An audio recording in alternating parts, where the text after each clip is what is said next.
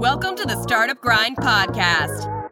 Startup Grind is the world's largest independent startup community, inspiring, educating, and connecting millions of entrepreneurs across the globe in partnership with Google for Startups.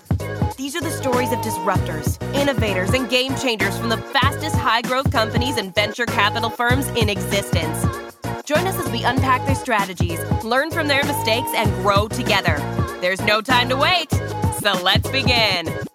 This episode is brought to you by 99 Designs, the global creative platform that makes it easy for you to find and work with amazing graphic designers online. Found it in Melbourne, like that. From logos to websites to packaging and books, 99 Designs is the go-to creative resource to build your brand on any budget, which is super helpful for entrepreneurs. And right now, our listeners can get a free $99 upgrade on their first design contest. A contest is a great way to get started and find the right designer for long-term work. You can also book a free design consultation with a brand expert at 99 Designs to receive personalized design advice over the phone. They're a team of design experts that help thousands of business owners. It's a great way to get the most out of your experience with 99 Designs. It's all simple. Just head over to 99designs.com/startupgrind for your upgrade and to sign up for a design consultation today. Fun fact, by the way, our founders Joel and Derek met on 99 Designs. There's a funny YouTube video promo for 99 Designs, an old school one, where we are literally in the garage. Check it out. It's worth a watch. Thanks, 99 Designs. Hey all, Chris Jonu, your buddy from Melbourne, Australia. Back at it again, Startup Grind, Dream Pushes, Draper Startup House, Startup Boot Camp. Wow. Doing a few things at the moment, but lucky I'm employed. Love that.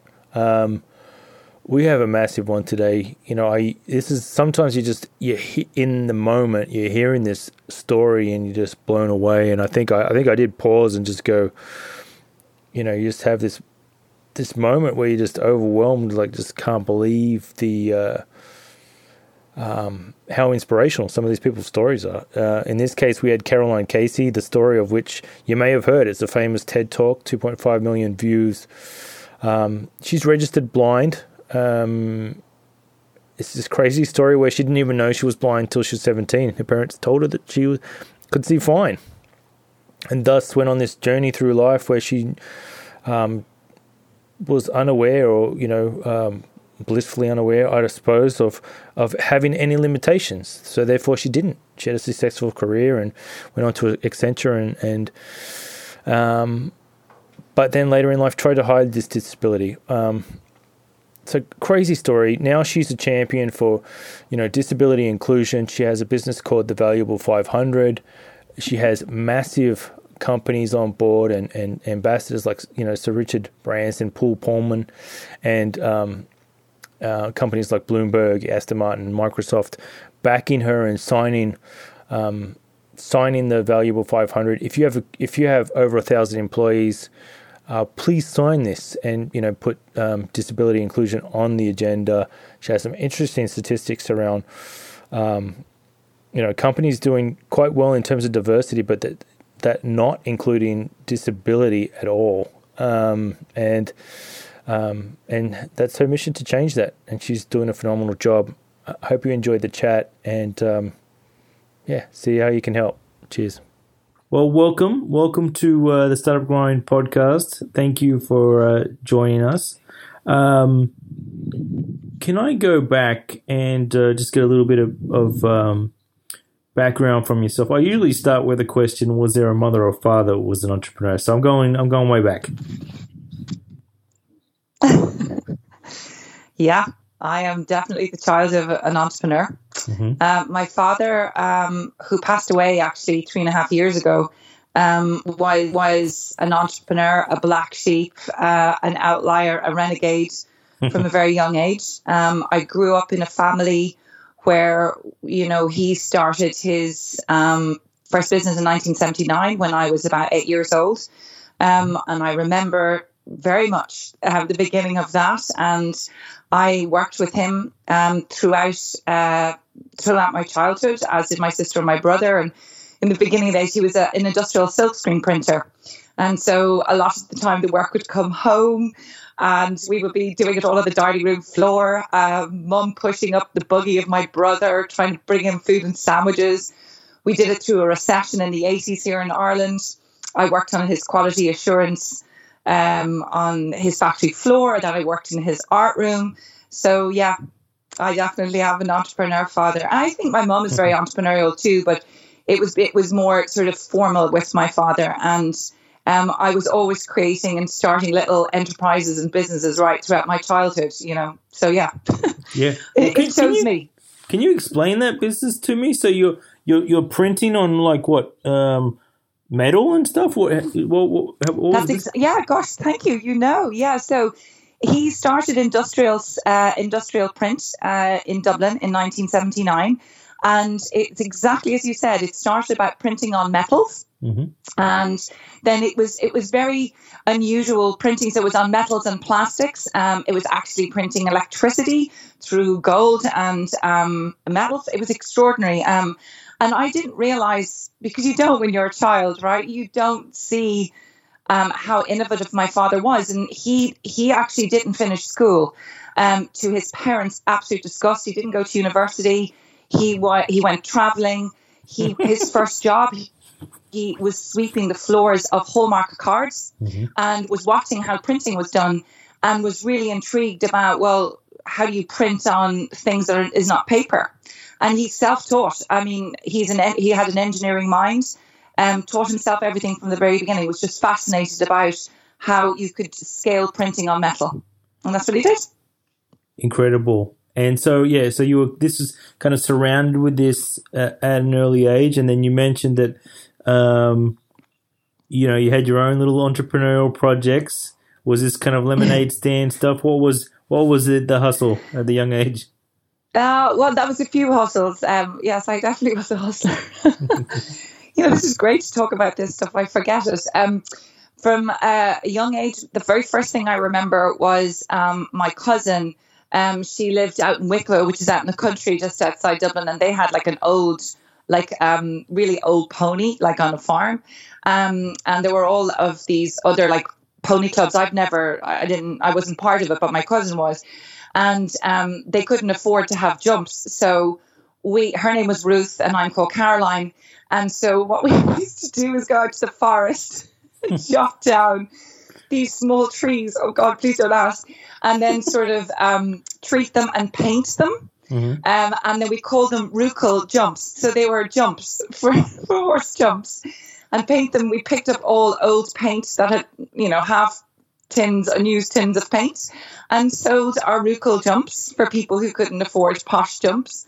And then when I was 17, I was looking for more money, and I was quite a good copy drawer. So I used to paint nursery walls or children's bedrooms. I qualified as a masseuse after I was in Australia when I was 22. And I paid my way through business school doing that.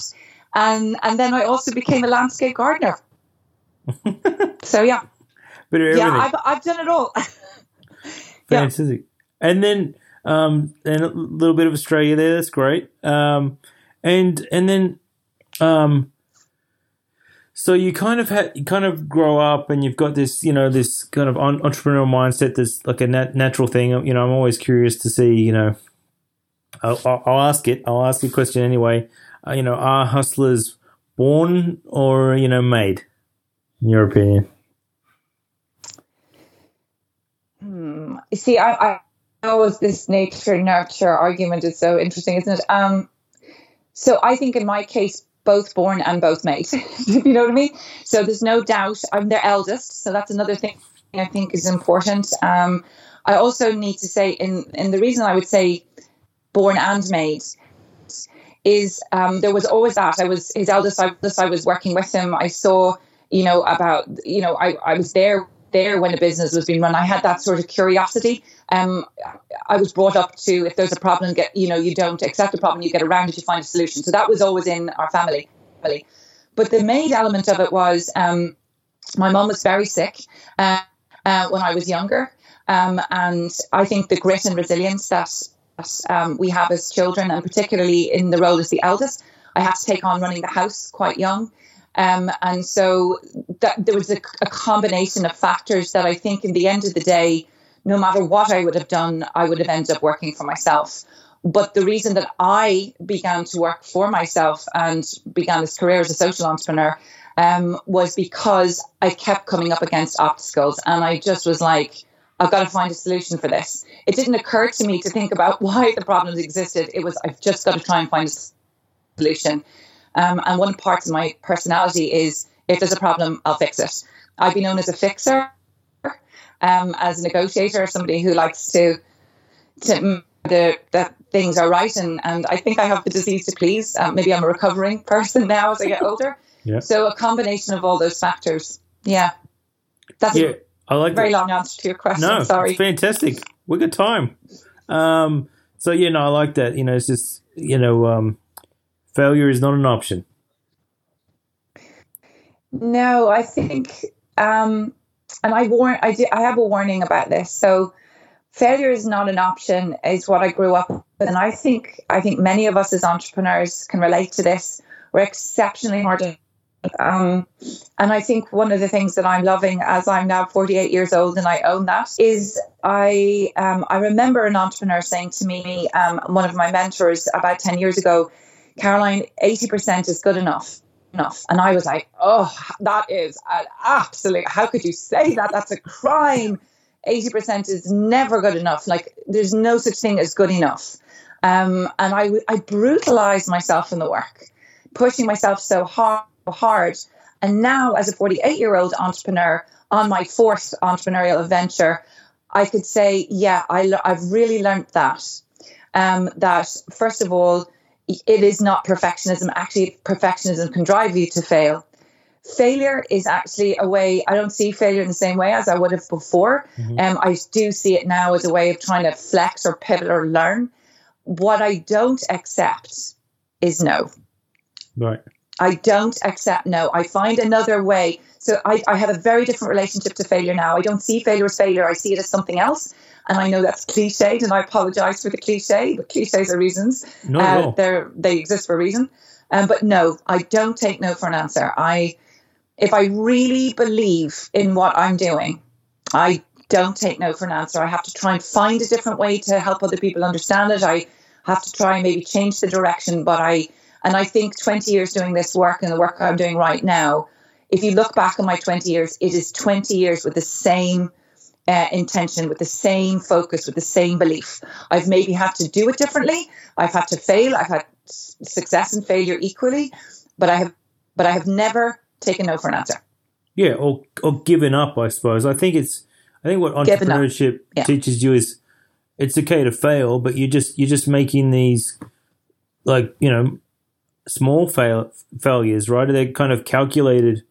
That it's not going to sink the ship, or it's not all in. There's these little bets that you take. I think that's what at least entrepreneurship's kind of taught me, that take the risk but be kind of calculated about it, and then if it doesn't work, you can recover and just pivot, right? And then but never give up on the dream unless you run out of cash, because that means well, I've run out of cash, Chris. I don't know about you, but I've had to close down a company, mm-hmm. and it absolutely broke my heart. Yeah. And that is, to me, it talks to exactly what you're saying is, but it didn't break, this is so cliched again, it didn't break the dream. Yeah. And one lesson I learned from that is I should have, having closed down that particular initiative, I should have given myself more space before starting again. Yeah. And I think that's something, I don't know, do you feel this? The more we grow, the more we learn the difference about when it's time to rest and when it's time to do. The difference between not giving up and pushing through the darkest hours before dawn. The difference between being positive and then not looking down the road. There's a fine line. So I've definitely learned that if the purpose is in there, if the ambition is in there, if the dream is in there, you never give up on that. Sometimes you've got to let things go, and sometimes you've got to admit defeat, and you've got to give yourself some time to rest and heal. And my greatest mistake in the last 5 years was I started up too soon, too quick. Yeah. And I didn't allow the processing of what had happened. Now, it's turned out it's brilliant. Look where we are now, and it's phenomenal. But I think I probably could have got there better, faster, quicker, more healthily if I had given myself more of a break.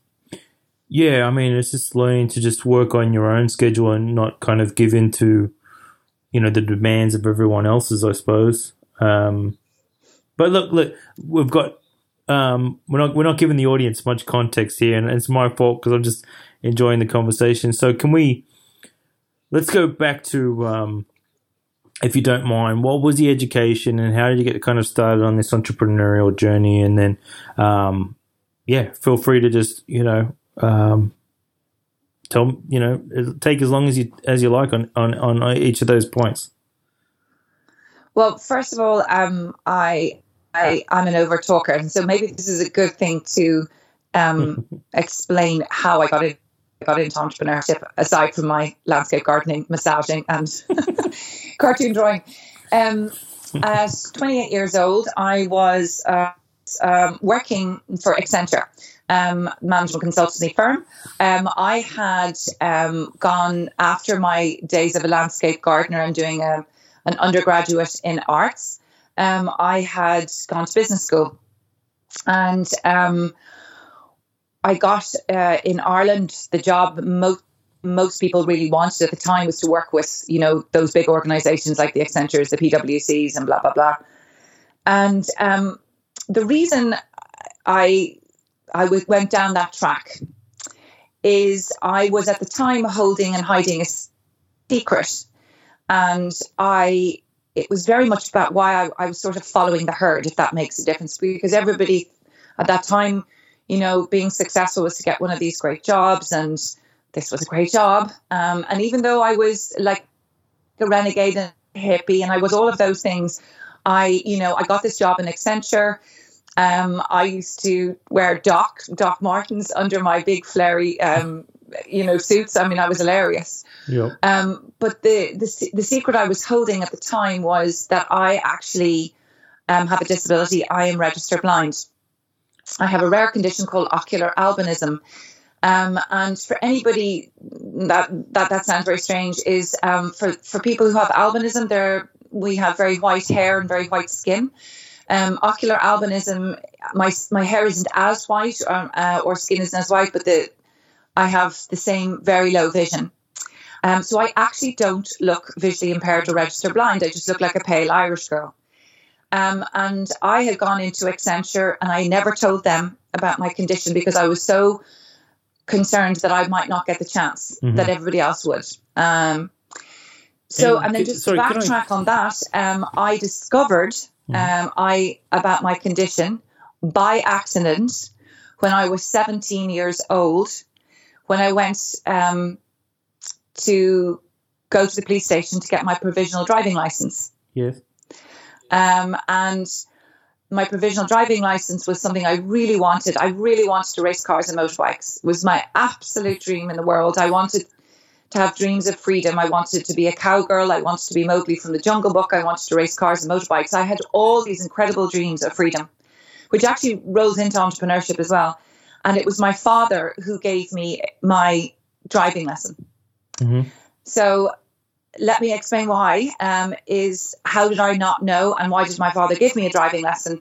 Well, I was born with this condition, and my parents determined that no child of theirs would be limited by a label of disability. They made a decision to bring me up as a sighted child to see how far I could go without the label, without the limitation. And they would build expectation into me, build ambition into me. And I went to a normal school. I can only see 2 feet. If you put a pair of glasses on and you put Vaseline or cream in front of them, that's what my vision is like. And I had absolutely no idea that I was different to any other child. So when I found out at 17 that I had this condition, as you can imagine, a 17-year-old, I was like, what? I just did not want it. I didn't want to have a disability. I wanted to have a big life. And that's how I've been brought up. So I hid it. And from the age of 17 to the age of 28 in Accenture, I told nobody. So that is my That's my education journey to 28. And it was at 28, which was 20 years ago last year. I was in Accenture nearly 2 years, and I buckled under the pressure of trying to be perfect, of trying to continue to pretend that I could see when I couldn't. I had been brought up to be, tenacious and gritty and not ask for help. And while that served me to get to there, unfortunately, that strategy no longer was working because I damaged my eyes further by not asking for help, and I had to come out of the closet. So when I was 28 years old, in March of 2000, I came out of the closet to Accenture and told them they had, without knowing, employed a registered blind person. So this is crazy. So this wasn't like a progressive thing. This is something that you just kind of always had, but you never knew it as a disadvantage because it's not the way you were, taught to view the world, right? Which is, am I getting that right? You're absolutely right. Yeah. So this nature versus nurture that you refer to about entrepreneurship, I think if you hear that story, a child born with a disability, parents decided that they would not limit it by a label, brought up as sighted, learned how to hustle. Chris, I learned how to hustle. I had to find solutions for everything because every time I fell, I couldn't see a blackboard. I couldn't hit a ball. I couldn't see my friends, and I didn't know that I couldn't. And if I come home crying when I was a kid, my mum and dad were like, they wouldn't, make excuses. It was like, go out and find a solution, pull yourself up, put your shoulders back, that's the way it is. And it was tough, but they did it lovingly. Then my mum is sick, so I take over a family. So you can hear that entrepreneurship and that finding solutions was a nurture. And it didn't get worse. The only time that my sight got bad was when I was working in Accenture on a computer without using all of the aids that you can use as a visually impaired person. Yeah. And I damaged my vision. And therefore, I had to come out of the closet. I couldn't hold the secret anymore because my sight had depleted so much that I had headaches in my head, that I started to lose my confidence, that I stopped being funny. All of those years, of those 11 years, I kept trying to deflect and distract and not let you see, because all I wanted was to belong like anybody else. And I was fearful that if I told you about my sight, that I wouldn't belong. Not to be accepted, I wanted to belong. I wanted to be one of the gang. Even though I'm actually a total maverick. It's a funny thing. I'm a contradiction. So, yeah. Incredible. And then, was it this experience that kind of just took you on a new path, or just was that kind of coming out, I suppose, freedom to you? How did it propel you into this, all the accomplishments that followed, I suppose? And can you just run through that story? Yeah. I have a very unusual, the birth of this entrepreneur, for me, the real birth came through crisis. The rock and the hard place. Yeah. Through real pain of not knowing who I was, of who was I going to be if I was going to be truthfully owning my identity, part of my identity. It's not my identity. I'm not defined by my disability, but if I had to own that, who was I going to be? I was scared. People wouldn't have seen it on the outside because I would never let you see that I was scared. I would never let somebody see me crying because I was so frustrated that I didn't understand. So me becoming an entrepreneur was born out of this beautiful Leonard Cohen quote. I was and am still a massive Leonard Cohen fan.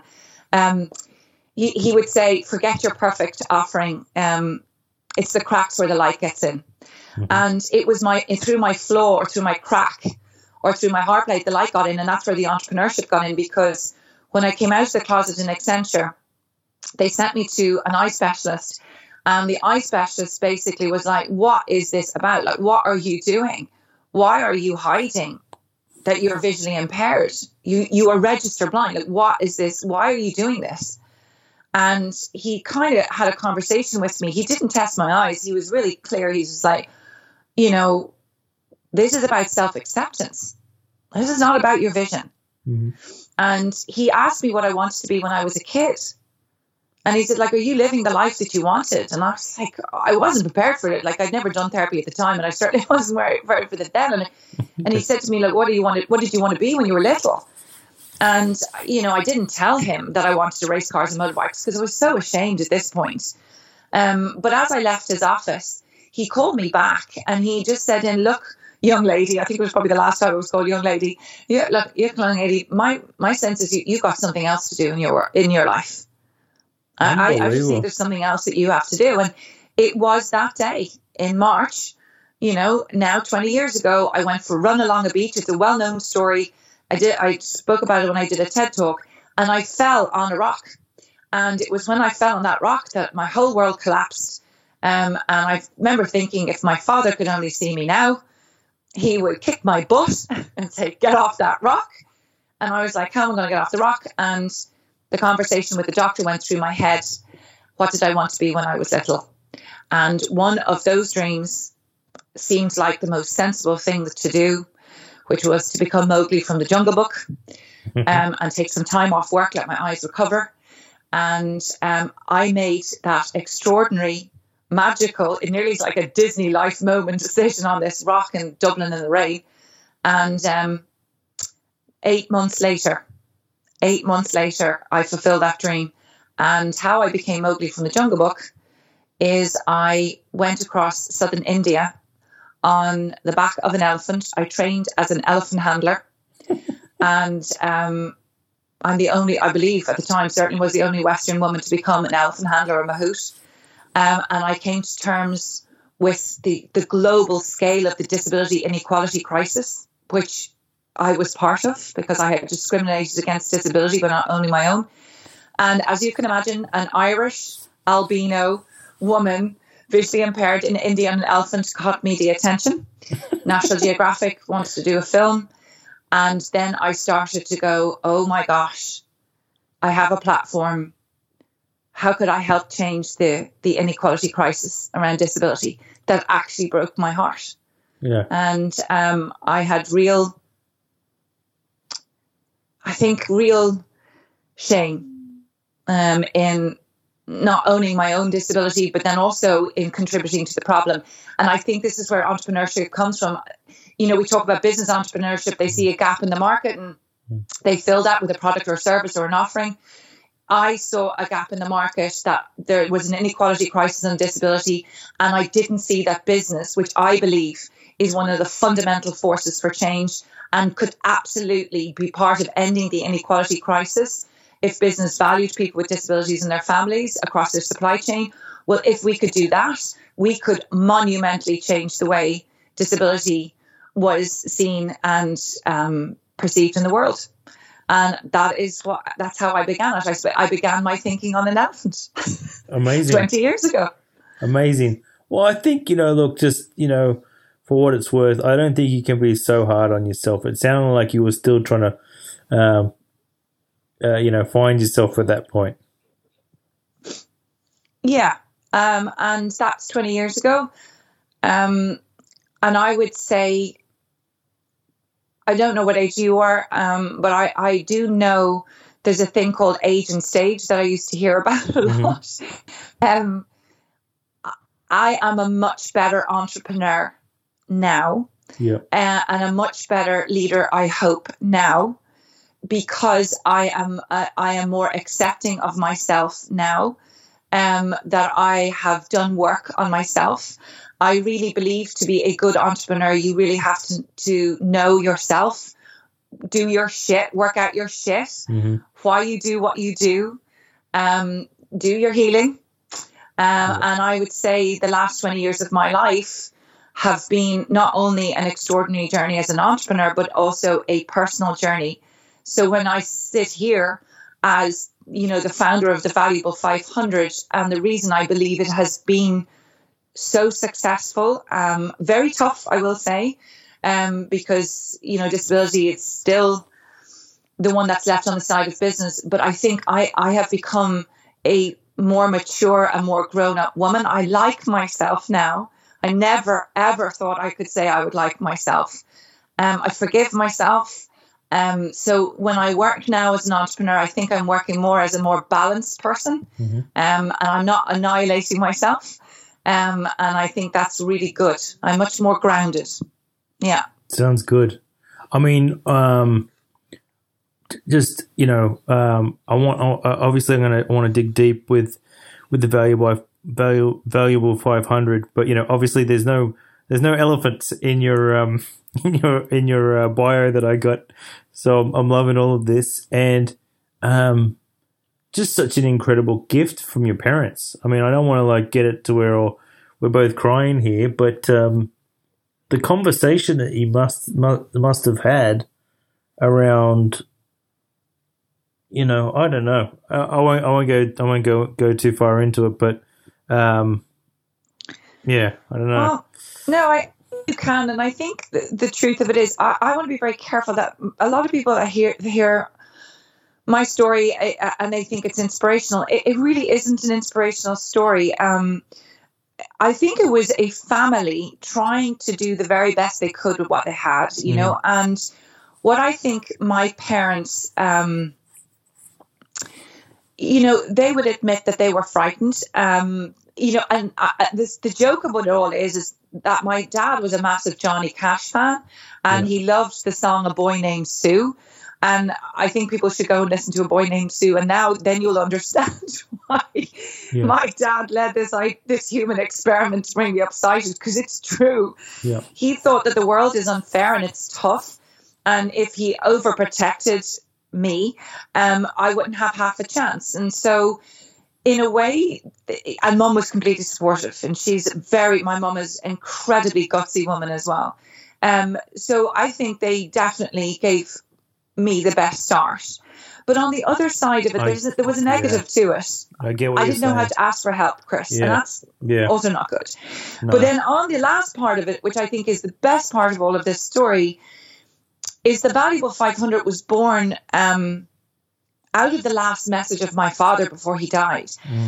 Because Dad, you know, it's a real contradiction, but Dad really believes that, you know, the only thing that we ever can do is to be ourselves. And he used to say, be yourself and bleep the bleeps. Okay. So fill in the gaps there. Yeah. And it was like, you know, you've got to live your life. The only thing that you can do well is with honor to live your life, and try not hurt other people, and don't judge other people, and be honest and integrity. I mean, that was all down our family.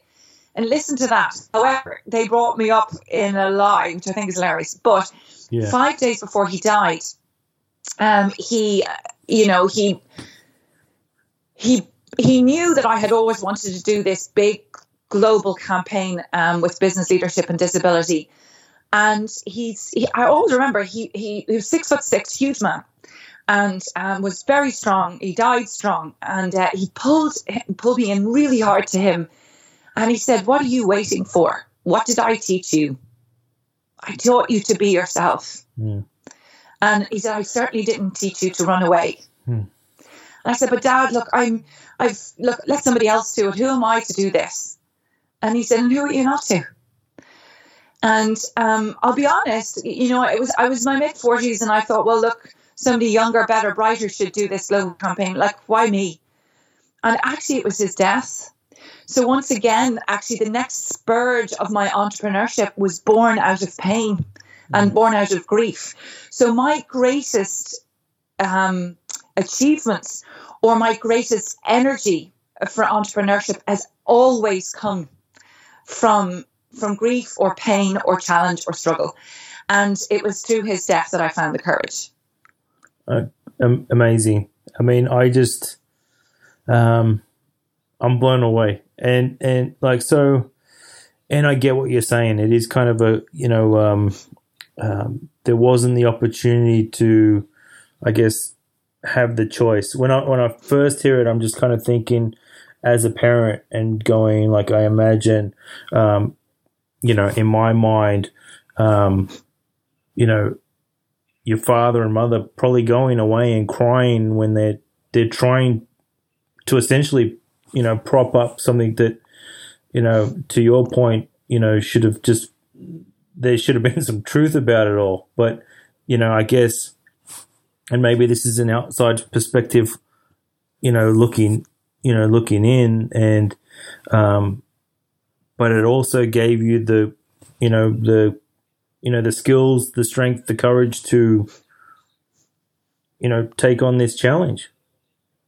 Yeah, yeah. It gave me grit, and realism, and a sense of humor. I also think we have great empathy in our family. We've real empathy. We very rarely judge people. I think that's something I'm very proud of all of us. And you know what? I know that my parents have had criticism from what they did, but if you see me now and you see my sister and my brother, I think we're as good as any other family. I'm very proud of us, and I watched my sister, who's also visually impaired. They brought my sister up actually sighted, so they brought me up sighted as well. But my Hillary knew that she had a condition. I didn't, and they made a decision for their eldest, for me, one way, and they made a decision for my sister another. So I grew up with a visually impaired sister, looking at my sister, seeing what it was like to be visually impaired and not having any idea that I was the same. No idea. Unbelievable. And it is an incredible story. Yeah. So can we go through now? And I want to just, we're not getting off this call without you leaving happy, right?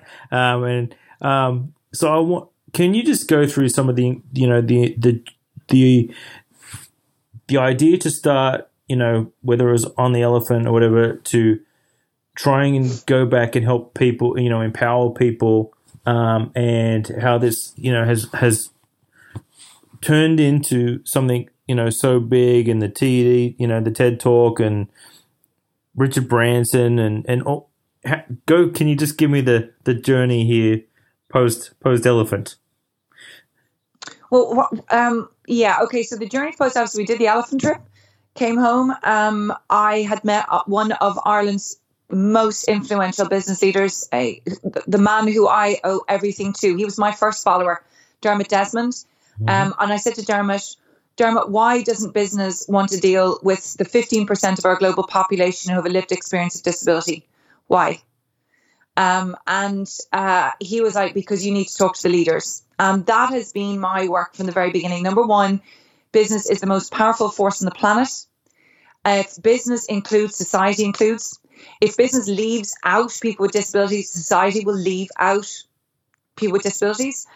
I often have said inclusive business creates inclusive societies. I do not believe that disability, the crisis that exists around disability, which is huge, like 90% of children with disability don't get into a classroom, 50% more likely to experience poverty if you have a disability, 50% less likely to get a job. A very well-known Australian activist was, she would say that 50%, we design more clothes for dogs than we do for people with disabilities. Disability has always been on the sideline of business. And I think that's because business have seen there has been no value.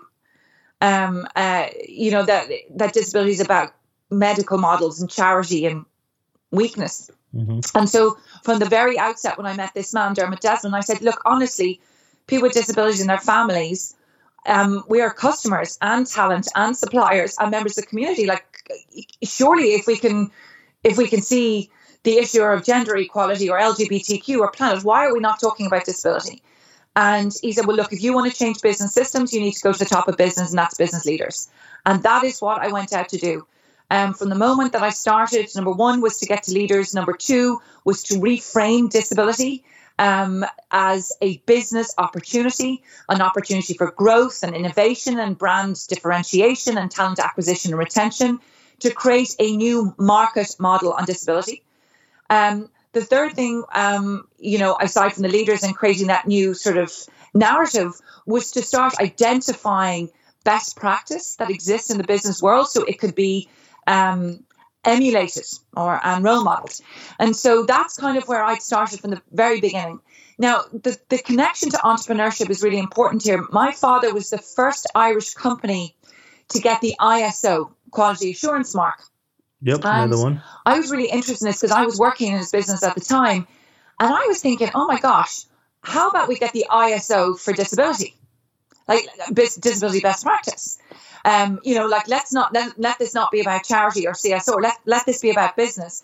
And so in Ireland, we set up the very first of its kind, like this ISO for disability best practice, and we called it the Ability Awards, and it was hugely successful. And the reason it was very successful is because I insisted that the CEO was involved in the process, that they were interviewed in it, that they would run their learnings right throughout their business. So they would change the system of their business. Now, it was so successful in Ireland. It was bought over then by Telefonica, which was at the time the second biggest global telecommunications company in the world. And so we franchised it to Spain, like amazing.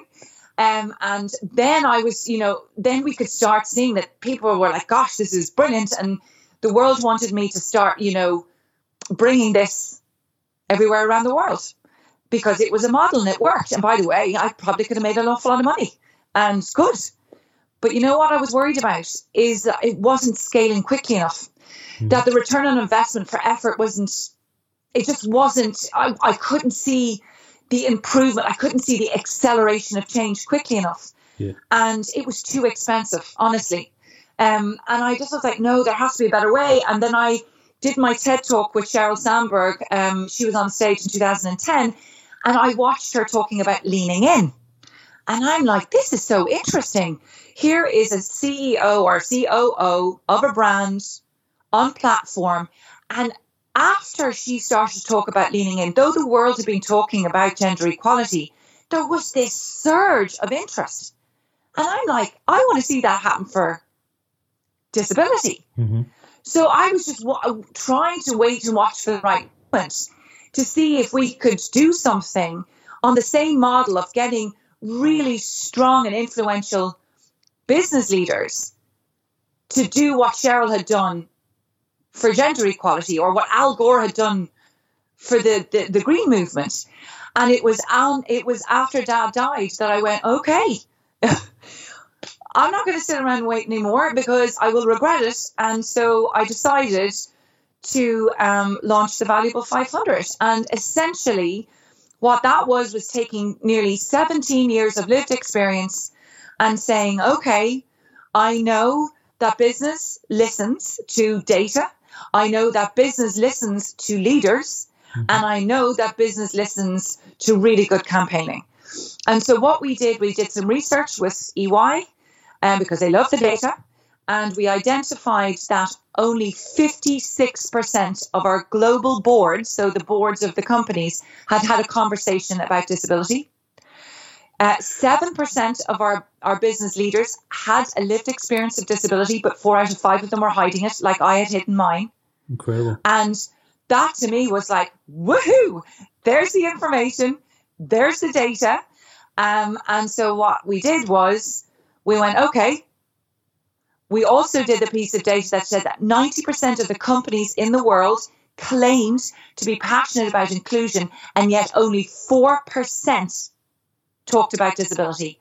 And I'm like, that is bullshit. That's an inclusion delusion.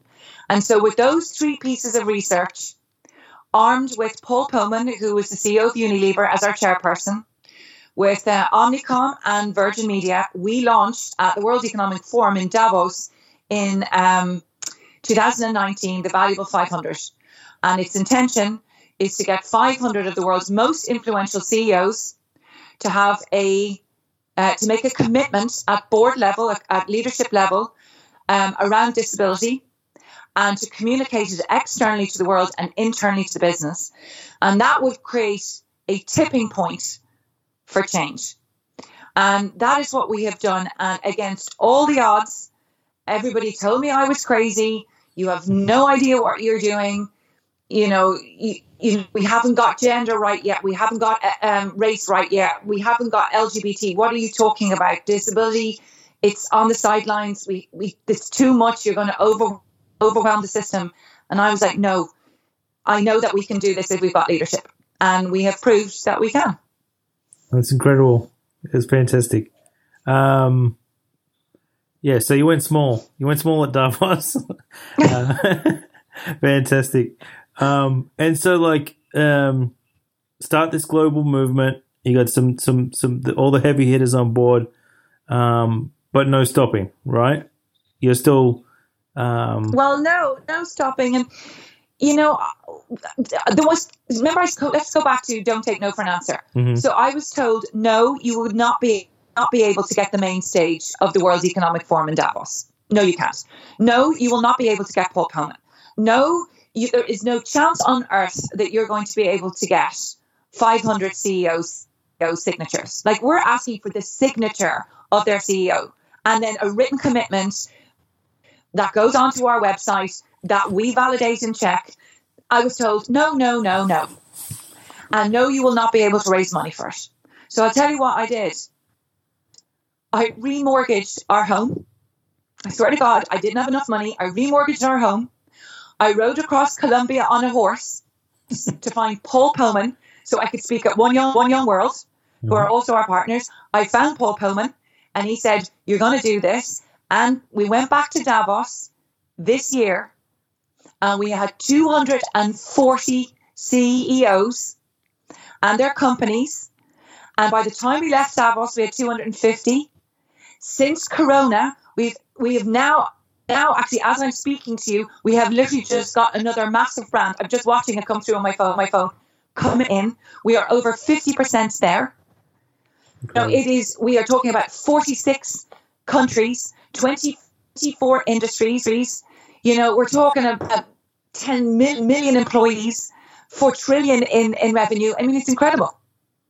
And so the coronavirus, for us, what is really scares me, Chris, except I'm not scared anymore, is people are going, I'm starting to see the unfortunate historic framing of disability again about disability being vulnerable, the survival of the fittest. And I'm like, no, guys, this is the greatest opportunity. We will build this community of 500 CEOs, and then we set them the task, a CEO movement, to drive system change, to bake in right from the redesign of our business system, which is going to happen after Corona, is making sure that disability is baked in from the beginning.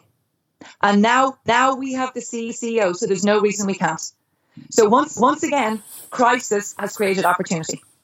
Absolutely. And I think that it's incredible. It's incredible where entrepreneurship finds its ways through crisis.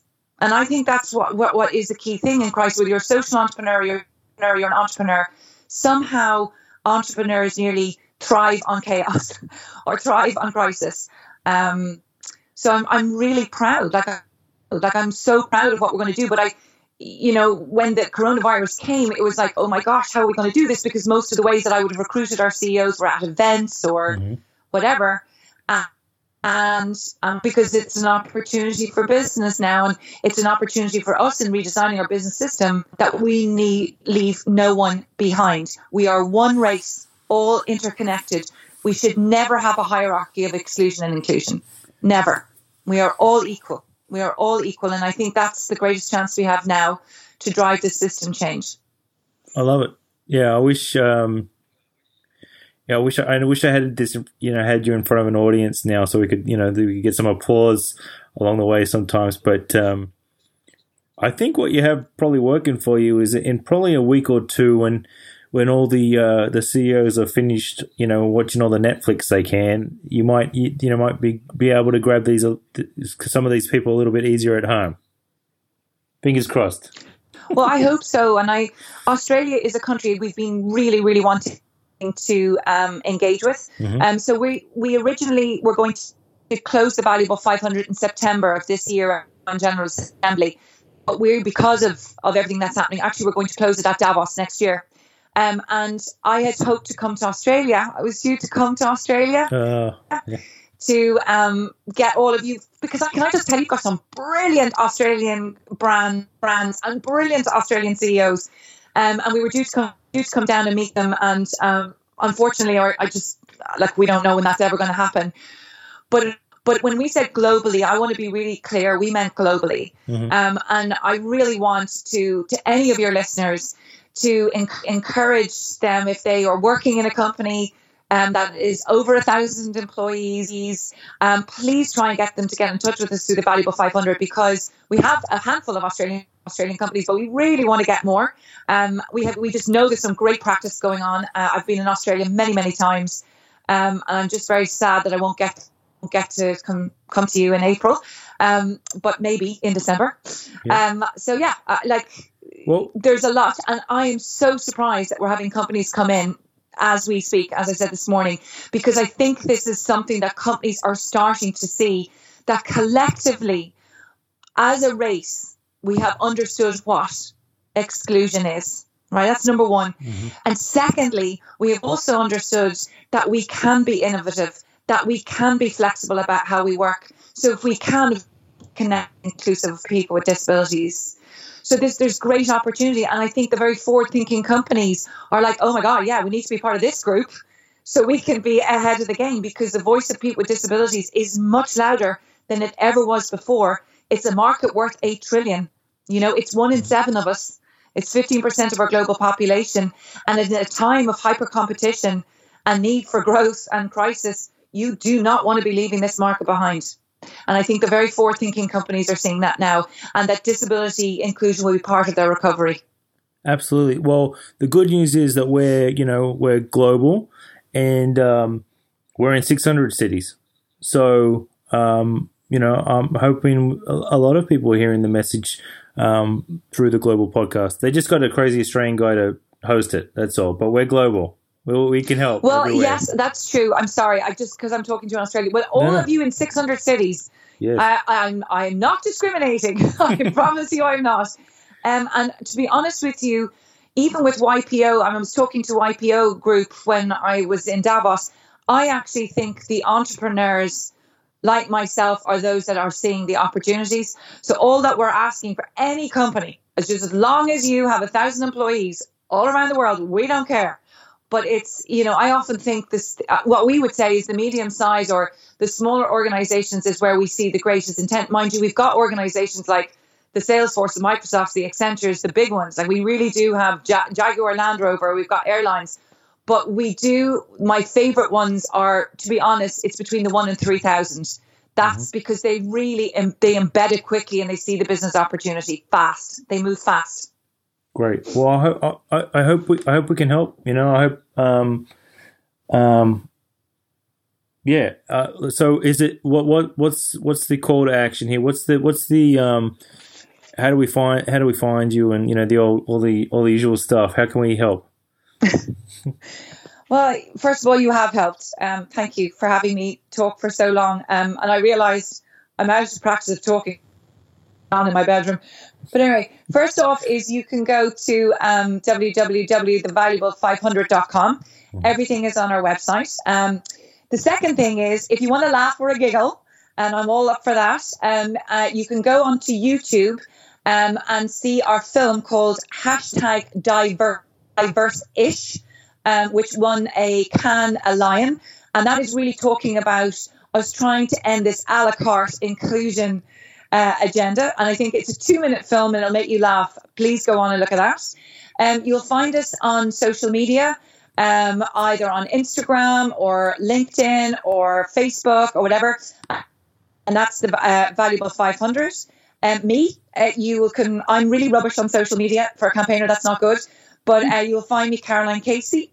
The background story, if I haven't told it enough, is on TED. But mostly we're a tiny team of 6 people with 85 organizations we're working with around the world. And we'd love to hear from you, because I really believe that actually this is the best time that what the most vulnerable or perceived vulnerable people in this world can be part of a business recovery and a differentiation. And we're here to help. And what we're saying to any company is you do not need to be doing anything, regardless of where you are in this journey. Whether you're beginning, scaling, or leading, please come into this Valuable 500 so that together we can create a movement where inclusion means inclusion for all. Thank you. Thank you very much, Caroline. Appreciate your time tonight, and hope we get a good result for you, and keep on keeping on. It's fantastic. Thank you so much for having us. Thank you. Thank you for tuning in. To keep up to date with all things Startup Grind, visit us at startupgrind.com or join us at an event in a city near you. Until next time, chase the vision and keep hustling.